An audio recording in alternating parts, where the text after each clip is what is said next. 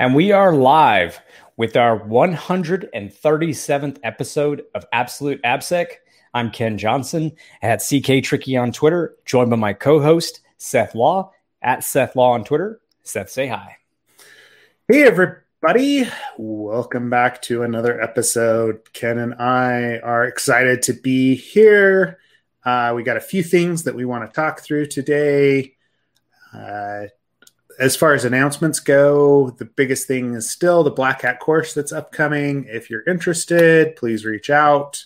I think I'm going to post let me post one of them in the comments as it is. Please come out and join us. I do need to still submit for LasCon, but we're going to try and train there as well because that will be in person. I'm pretty sure the Black Hat ones are still virtual, which it is what it is, right? I know that they will have virtual training, but they did announce, I think last week, that they said that they're because Nevada's opened back up, they are going to have more in-person stuff, I guess, than before. I think it was like split is what I'm saying. I know that there's some change it's still virtual for our trainings. Yeah. Well, I think the trainings, they just didn't book the training rooms. Right. So those are all still virtual, but they are going to have the conference space open. We'll do the training and, I'm going to try and get down there because I'll be down there for DEF CON anyway. Oh, that's the other thing I wanted to say. Anyone that's listening that has, I'm knee deep in Hacker Tracker or a yet to be new names app, right? Like it's always been Hacker Tracker, but I think we're going to change up the name. We get so much pushback on Hacker Tracker because people want us to track hackers that the general public. Anyway, so if anyone has suggestions or wants or feature requests for the Hacker Tracker, please let us know. Hit me up on Twitter or, DMs, whatever. Right? I'd love to, get more people involved on that side. We've got a team now that's working on it for all the event scheduling stuff. And that's going to be coming down. Yeah, there's going to be a lot more that's coming down as far as conferences go and put into it. It's been on a hiatus basically since last DEF CON because everyone was virtual and everything was online anyway. The need wasn't there as much. So, Are you going to bring swag with you to Vegas? I will. People, yeah? I will, because I'll be driving down, I'm fairly certain, right? So I'll be able to throw all the Absolute AppSec swag or Redpoint swag, whatever people want. We'll bring it along. There's a couple new things I think we're going to order. I've got a new series of shirts that I want to print for Absolute AppSec, right? That have a slightly different logo and look to them. So I'm excited about that. But we have the classics too. And along those lines, if anyone wants swag, right? Before the end of the show, send us an email or a DM to Absolute AppSec, and we will get you a T-shirt and maybe some. What? I just look over and realize I still haven't sent out for the last people to email it. So we'll do it. I'll do the new people and the old people all together. I apologize, those folks that I have a list of 3 people to send swag to already. So like once I get the new people, I'll just add them and make a trip to the UPS store and get it knocked out. Sweet. Okay. So email us if you want swag. All right. I think that's everything. Ken's making himself a note. Today there's a couple of things that we wanted to talk about. The first one that I wanted to pull up, Ken, out of the articles was the GraphQL CSRF finding, right? Or research. That's from Doyensec. And these guys have been doing so much GraphQL research. If you haven't checked out their blog, this isn't the only thing that they've done on GraphQL, but it is one that's pretty interesting when it comes from just attacks that people aren't expecting. And I know I run into this quite a bit because of just testing in general, API testing, and the different vulnerabilities that can exist when the browser is requesting data from APIs. And how that can actually happen. CSRF, obviously, maybe we should rewind. First of all, let's define what CSRF is. just so we have a good base level understanding as we have this discussion, right? So Ken, what is your go-to explanation for CSurf? Well, when you're out on the ocean and you get a boogie board. Yes. And no, I don't know. So yeah, I mean, like basically when an action can be forced upon a user with unbeknownst to them, and there's no protections against that. So like, typically especially like, well, it could be, we should also mention there's RFC. So there's the dangerous verbs. It's an RFC standard. It's called that's literally what they're called, dangerous verbs. So there's like put, post, patch, delete. These are supposed to be HTTP type requests that are state changing. And get is supposed to be something that's like for innocuous non-state changing activities, just requesting like a URL and getting some view presentation layer stuff returned to you. So like, but not like making any changes through a get request, right? So not having like parameters in the get request that then change some values and records in a database. Cool. And anyways, so, and then those other 8 dangerous verbs are supposed to have something that does some validation. I mean, the most ubiquitous sort of like way we've seen that handled is with nonces and, tokens that are random and ideally also tied to a session, not just the session, but the endpoint as well. So like meaning for instance, and we talked about this again. I always say we talk about this in the secure code course, but we talk about like how when the token is tied to a specific path, it actually makes it hard to do things like insecure direct object reference, because by like changing a parameter value, you've now skewed the like path potentially, or there's just different authorization cases beyond CSurf that it unintentionally seems to protect against. And I say that specifically because, I work at GitHub and that's how we do CSurf protection, is on a per path basis. Anyways, CSurf though is like, me being able to sort of just force somebody to do some action without them knowing. That's ultimately what it is. Yeah. Forcing someone to do something without their knowledge. I always like before it was known as cross-site request forgery, right? Like we always called it session writing, which is, I feel like more descriptive. Like riding a horse, literally riding. Yeah. It's, on a web page. Write with a pen. Yeah. Riding, not writing. Yes. Enunciation is important. But session writing where I build a request into my web page that makes it uses one of those dangerous verbs and makes a call out to another site that's not associated with my web page. So hence that's the cross-site aspect of cross-site request forgery.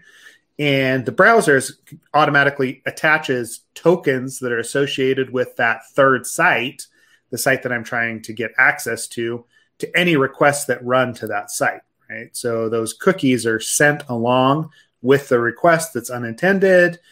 So you visit my blog or my site, and all of a sudden you're transferring money into my account at your bank because I was able to execute this on behalf of you because you were logged into the bank at the same time.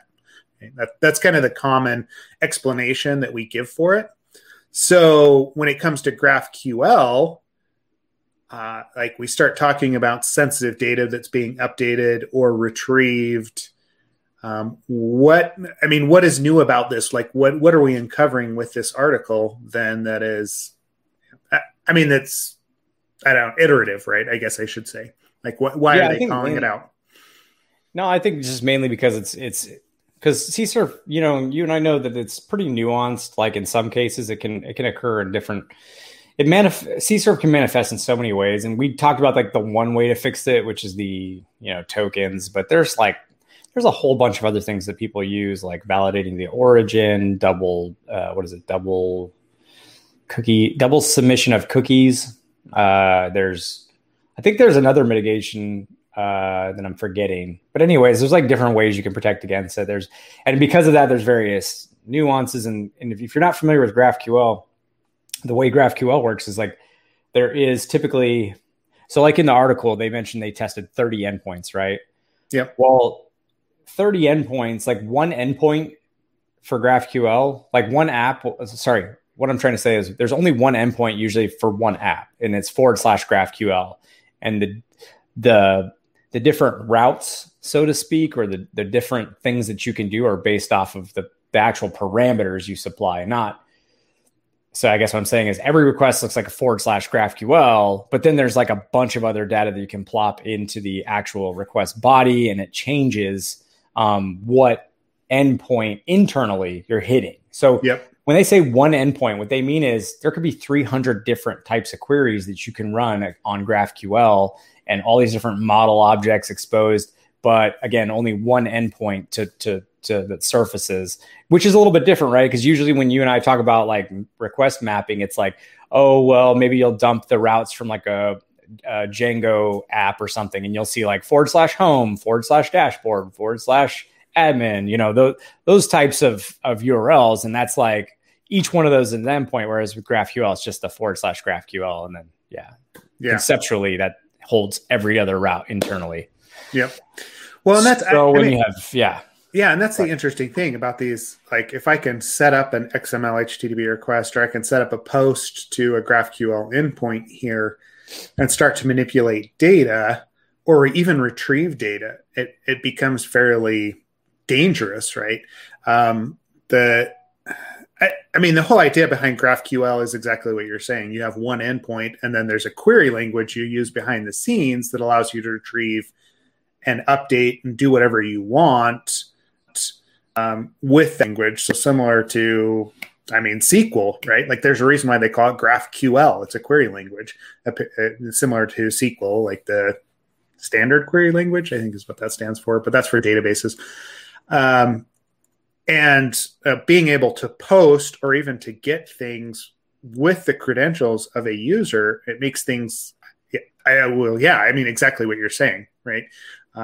We're starting to execute dangerous functions. We're starting to execute or retrieve sensitive data because a user is logged in, and we haven't put those protections into GraphQL unless the developer has wrapped GraphQL like behind like the typical Rails or Django or, Node.js, whatever protections. I think it's a really good point. Most APIs don't necessarily do this, but it also depends upon the authentication through the use of cookies, right? So if the GraphQL endpoint is using something else for authentication, such as some sort of a parameter or a different header, bearer token, the bearer tokens, then this isn't going to work, obviously, right? It's only when we're using cookies. But most application, that seems to be the default. It just depends on the developer. This is a good kind of rewind for me when I'm looking at APIs to think about CSRF, because it has felt for a long time like CSRF is pretty dead, right? Like there hasn't been a lot of new exploits that go along with it. Everybody seems to understand, yes, we need to implement tokens, form tokens, or whatever else, like endpoint tokens, what you guys are doing, like that kind of thing to validate. But now we're talking about almost API tokens or GraphQL tokens that you have to validate as well. I think like what this reminds me of is because GraphQL uses query and mutations, right? Mutations being, I hope I don't butcher this, but mutations being state changing and queries being like, let me just add. It's sort of like SQL. Yeah, like SQL when you do like a find or when you do a lookup, right? A read style query versus a write version, which is like in SQL syntax, like an update or something like that, or a create, right? That mutation is like that update or create, and query is like that, like extract selecting, right? Just reading some information from the database. And when you can have that / GraphQL endpoint accessible over get and post, and you don't limit like the mutation side for being something restricted to purely those / post request, or the post request to / GraphQL, then you run into some issues, right? Like it's pretty simple. If you're just going to query things and read things, get. If you're going to change things, post. And that's the same thing. Query, get, mutation, post. That's the way we're sort of looking at it. And I think that's what's specifically interesting with GraphQL, as well as the fact that there are certainly ways you can leverage. They mention the one thing that's a little confusing is they mention that the frameworks can have built-in CSRF authorization, which I know is true, but like, I guess if you do restrict it to read only and write only versus, query and mutation, get and post, then you could potentially lean on, I suppose, the framework authorization filter, right? Because in theory, if only mutations can occur on that VL post request, and the framework should know that dangerous verbs are post, put, patch, delete, then it should automatically apply those CSRF protections, I suppose. I mean, I don't know, but like then the hard part about that too is that you're then like hoping that there's a front end to this, because if it's just the GraphQL API, you wouldn't have any nonce token, Yep. Sorry. Yeah. I'm kind of like spinning off now thinking about that mitigation piece that was recommended at the end of the article. So, yeah. Well, should we mention, I mean, you mentioned this company's done a lot. Have you looked at their Burp plugin at all? Oh yeah. It's pretty slick, right? It's not overly complex yet, but they keep adding more and more functionality to it. Right. Like sadly I've been doing a lot more code review lately. Surprise, surprise. Right. So I haven't run into as much GraphQL in the last does code review. I know. In the last 6 to 12 months, right? Like I haven't done as much, but NQL,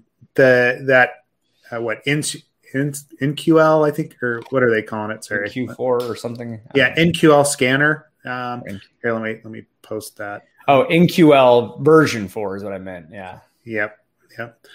But you should, like, if you run into, let me copy the link address. Let me post it in here. But if you run into GraphQL, you should be using it, but I wouldn't be depending on it solely for GraphQL stuff, because there's so much custom and there's so many layers within GraphQL, especially as far as authorization goes. You almost have to enumerate all of the different endpoints, use the introspection query to let GraphQL tell you what you can do and what you can access, and then enumerate through there.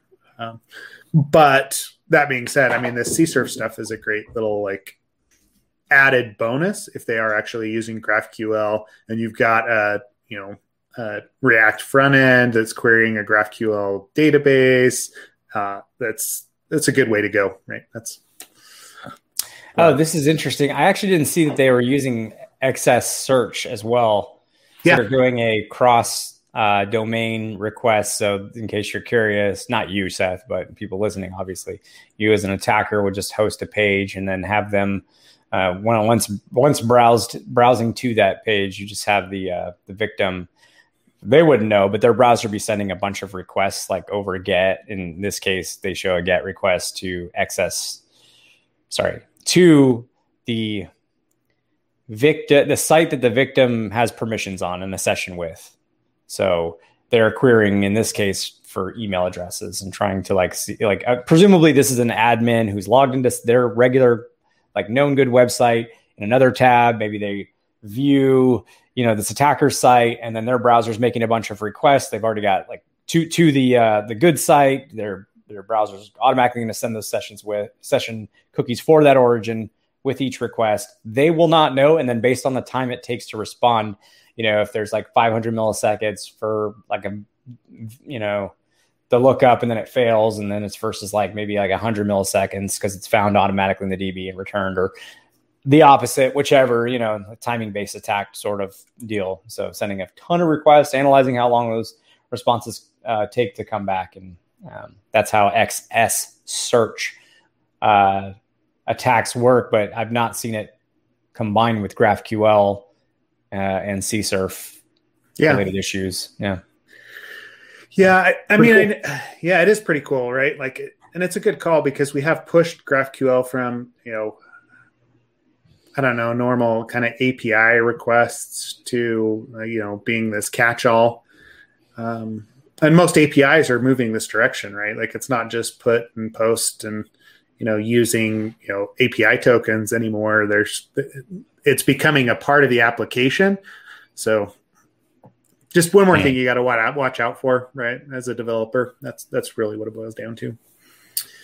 I saw Derek, you and Derek on the chat talking about how Facebook created this. And it's funny because when I first joined GitHub, which is not that far from 4 years ago, it was like, I'm like 3 years and 3/4 at GitHub. When I first started, GraphQL was kind of like hot and like the hotness, and everybody was trying, because like Facebook released, GraphQL, and we were definitely hot on GraphQL. I don't see as much enthusiasm anymore for GraphQL in the circle that I run in, or circles. But what about you, Seth? Are you seeing your customers with GraphQL? Are you seeing much use? Like, I'm curious if it's on the downswing, upswing, staying the same, just anecdotally. It's probably about the same, right? Like I don't hear quite as much about it, and I'm seeing still mostly RESTful APIs, right? That seems to be the main. People are still using those. I don't think GraphQL has quite had its day. I think there's still some growth there that can happen, but I don't know if it's lost the shiny new that would actually drive it for wider adoption. Yeah, it's not trivial for sure to convert an app over to then have your engineering team get up to speed on it, build your abilities table and authorization properly. Well, and I mean, part of that is too, right? Like doing things in AWS, like developing an app in there. It's not like API Gateway just supports GraphQL out of the box, right? RESTful interfaces are very easy to set up with AWS as opposed to GraphQL. And you have to design for GraphQL as opposed to RESTful APIs. Switching between the two is, it's not something that I would want to do, especially with an old application or an established application, unless there was a really good reason, right? Like, hey, I'm Facebook and I'm having millions of RESTful requests like GET posts, and I want to limit that. And I see an easy way to do that with GraphQL. But it would have to be something seriously, there would have to be a real impetus for that. So, yeah. And I know that it helps with the service-oriented architecture nature, and it's sort of like, and the idea being, everybody's using the same kind of standard, but it's more, but it like you said, we've had RESTful endpoints, and it's been a successful story for many, many, many organizations, and so it's, I think it's a very specific use case in which you might need to go with GraphQL to what, basically just saying what you said, right? Like from an aggregation perspective, I could see like rolling, hey, we have, 100 different web services. We want to roll them all under the same hood. Why don't we just use GraphQL for that instead of all these different endpoints? And I know organizations that do that, and that's kind of their use case for it, is a single point that they can go to. But then on the back end, they've written basically a shim layer in there that goes and makes a RESTful call to the API on the back end, right? So you've got a mix match with it. I don't know how much more it's going, like what its legs look like, right? I mean, if I could predict the future like that, we would build the one true framework and call it good, right? And no one will use it. No one would use it, right? Yeah. People want to use what they want to use, man.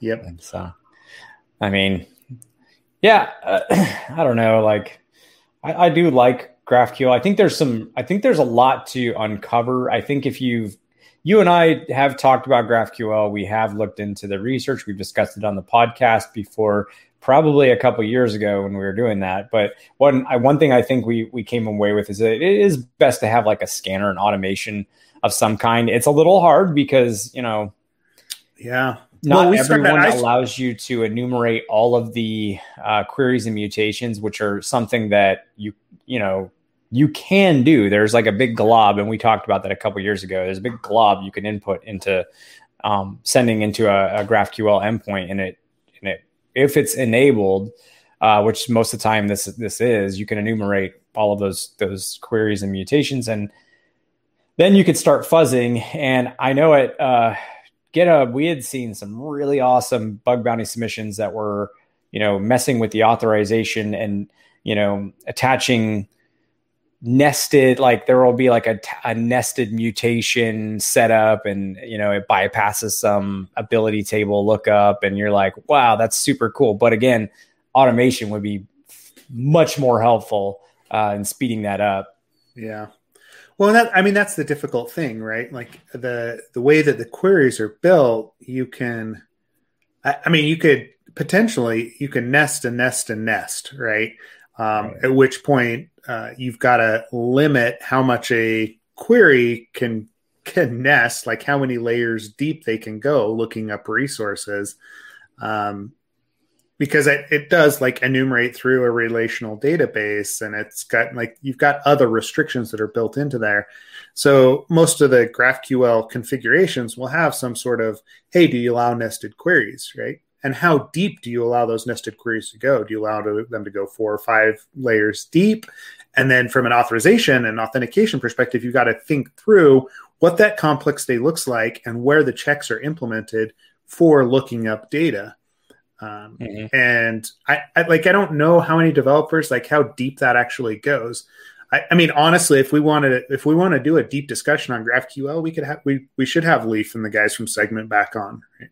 Because I know they utilize it very heavily. Or you probably have somebody within GitHub that's thinking about these problems as well. But it's not a trivial use case, and it's not a trivial security setup. It's not a trivial security test either, right? That's what I ran into when we started. Like we automated a whole bunch of tests, thought, hey, let's go build a scanner, which is why I like Doylensec, because they actually went and built the scanner and released it.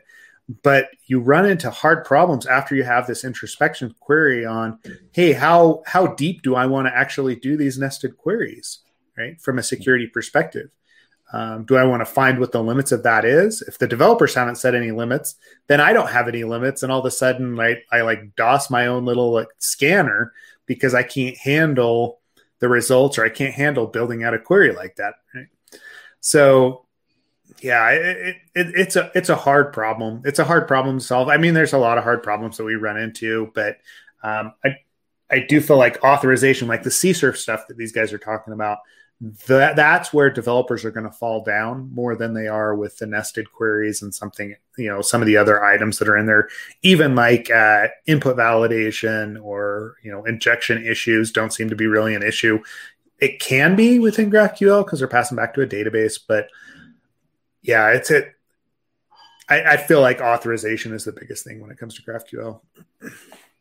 That was a long-winded rant. Sorry. Yeah, no. Well, no, I'm not saying yes to that. I'm just saying, no, I agree with you, because I think one thing you said was the relational aspect is like the biggest component to that. And like you said, the nested queries and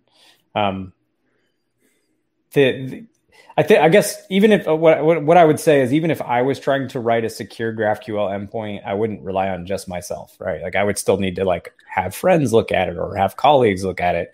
So it's not like it's any developer's fault or something even I would like inherently expect them to be good at. I think it would be a process. So that's what, and this is the things that come into like these technology conversations when we talk about technology choices.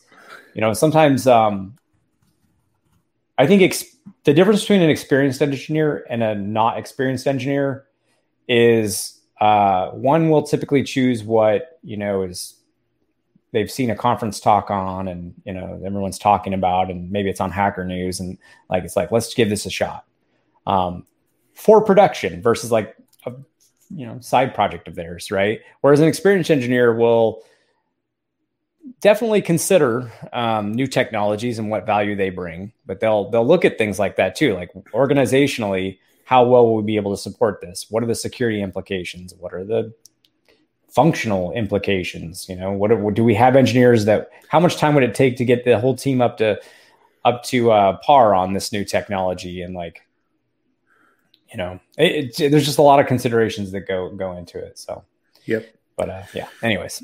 Well, and that's a common complaint across the like IT industry, not just software industry, is there's new technology. I mean, this week is WWDC from Apple, right?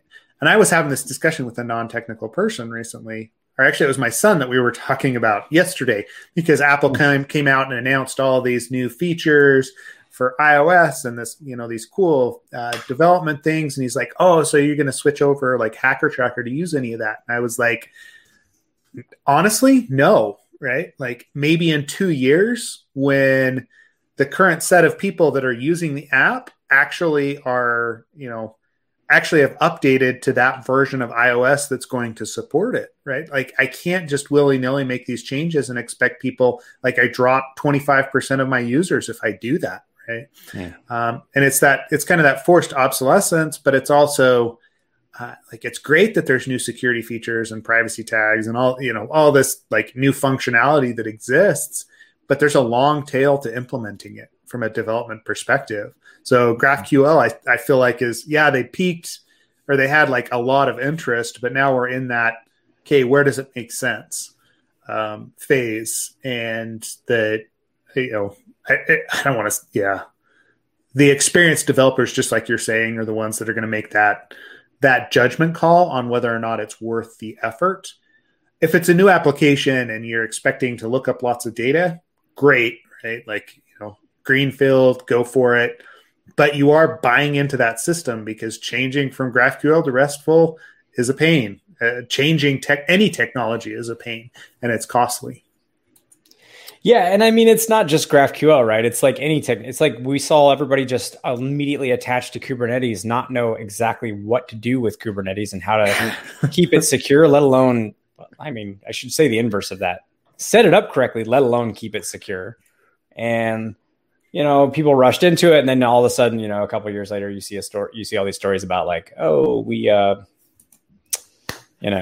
decided that that wasn't the best story for us, and we reverted on that decision, and then other people have continued down that path, and it works for them. Again, it's what works for one person, it doesn't work for everybody. But it's not. I don't want to beat up on GraphQL. It's just like technology choices in general. Yeah. And I just posted, like you mentioned Kubernetes. I mean, that leads pretty easily into the Kubernetes Goat project that's been released recently, which is, basic an insecure rollout of Kubernetes, right, to test things against. So if you want to do it securely, don't base it on Kubernetes Goat, right? Let's get that out of the way.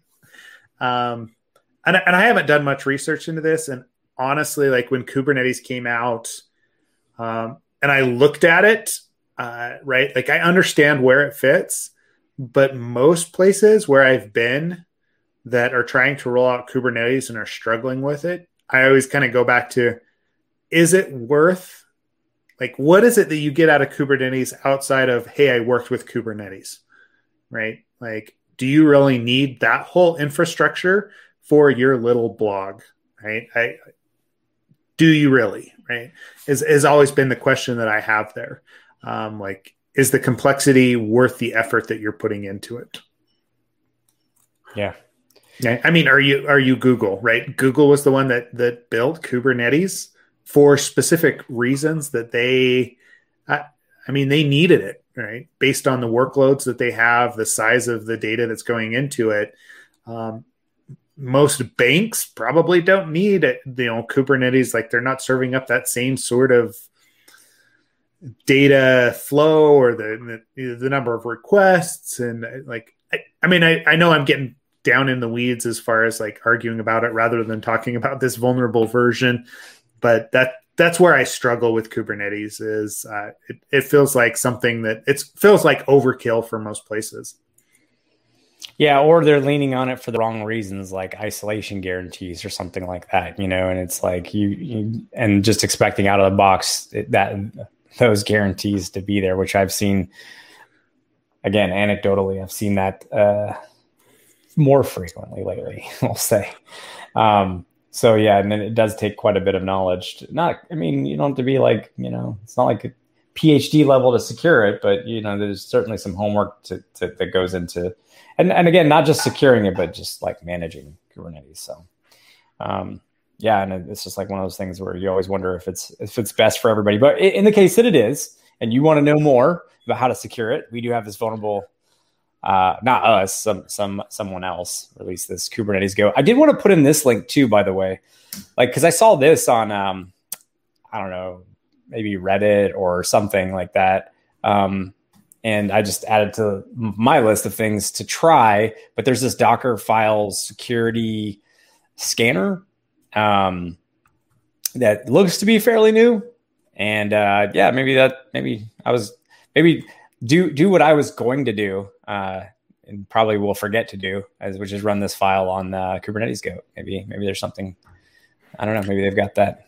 Their Docker file set up. Go set that up and let's do it really quick. Yeah. Yeah. In the last on the fly. In the fly. It probably wouldn't be a bad thing, right? But yeah, I mean, any of those. There's so many resources that are out there, and I like anyone that's getting into the industry now, and that's what I would say, right? Like, jump into something that's interesting to you, because it's no longer just like application security anymore is so broad, right? I look at the guys from Doyle and Sec that are concentrating on, specific aspects that interest them. You see this stuff from, take your pick, right? Bug bounty researchers that are doing SSRF research. You've got Kettle and the guys at Burp Suite or Portswigger that are doing great stuff. But they're all coming on the podcast.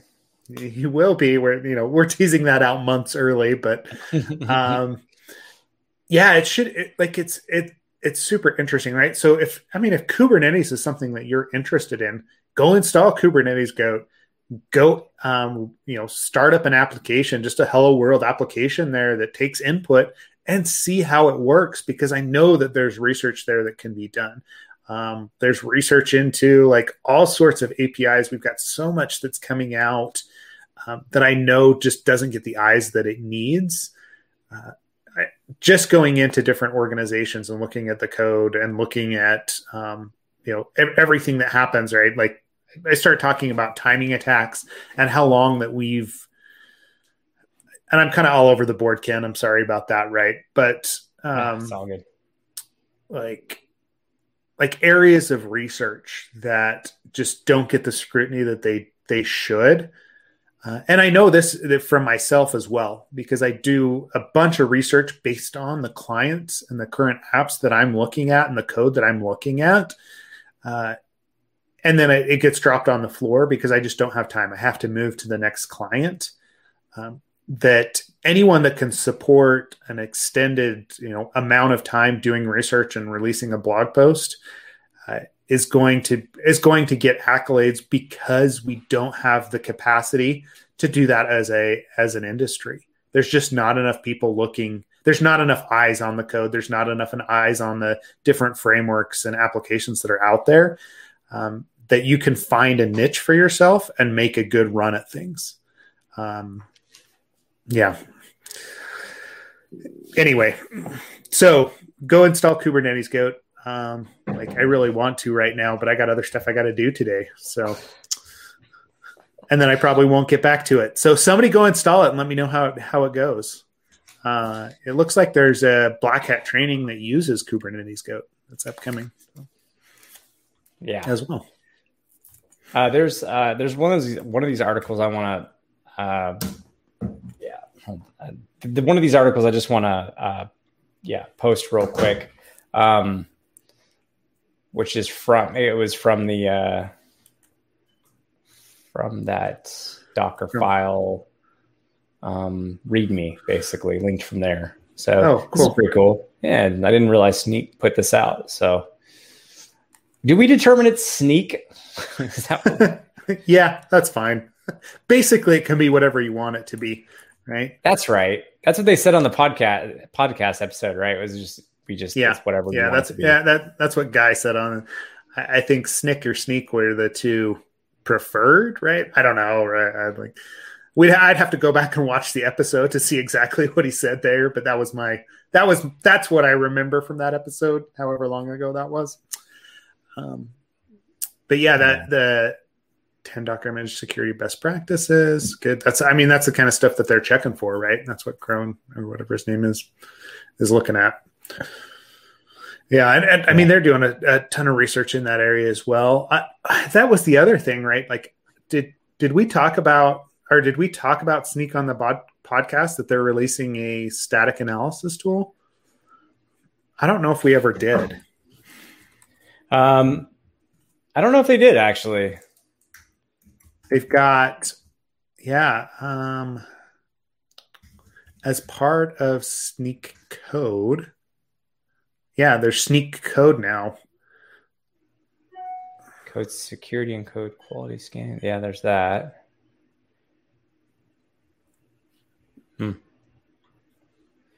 Sorry, were you saying for Kubernetes or for Docker files or for just SAST?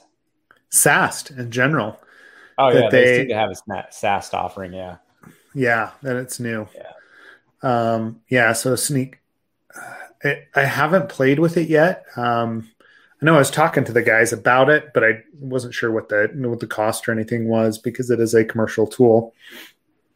But it should be. I mean, they're generating a whole bunch of interesting application security products, right? Sneak is, and it started with the software composition analysis. They've done Docker stuff, right? Like, everything in the kind of that CI/CD pipeline. They're a good resource. If you haven't checked them out, you should.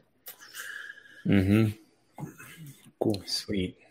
And I know you've got to go early today, but I'm like looking at the clock. Yeah, I got a little let's drop in that summit thing I got to do. The NoSQL injection cheat sheet that came out as well. This has been going around a little bit, but if you haven't tested for NoSQL injection before, you should. I dig that article. My favorite thing about this, and this goes back to my Sputter days when I talked about security unit testing. My favorite thing about that article is right up front, they've got simple error-based NoSQL injection tests, right? So basically, give me a string that I can test for to see if there's a problem. And if there's a problem, I'm going to go fix it, as opposed to I'm going to go exploit it. Right? From a development perspective and a unit test security perspective, that's gold. That is exactly how I envision security engineers or software security engineers using fuzzing libraries. I don't need to exploit things. I just need to know there's a problem. This was something I saw a lot with or I shouldn't say I saw a lot, but when I did see NoSQL injection, it was typically with like a Node application and using like Mongo and Yep. Mongoose, the ORM for MongoDB. Yeah. And I think you and I built when we used to work at that company that once upon a time did AppSec. I don't know what they do now. We built a open source app that demonstrated this, and basically it was just took user parameters, converted them to, or kept them in like, it was just JSON content. So instead of like converting a JSON request to like pull out parameters, it just take the body and it's a JSON content type. So it's just plucked right in, put it right into a Mongoose query, and then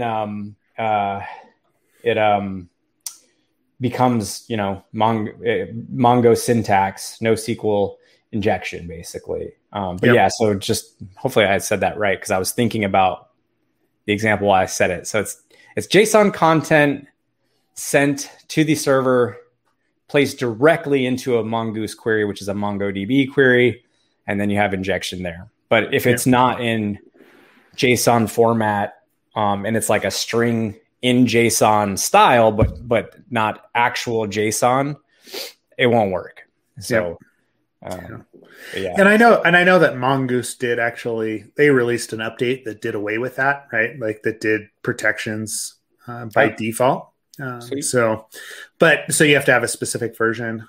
So like, again, NoSQL is one of those that I just don't see. NoSQL injection, I just don't see very often anymore, right? Like it's kind of disappeared based on the frameworks that we're using. But anyway, check out the cheat sheet if you haven't before.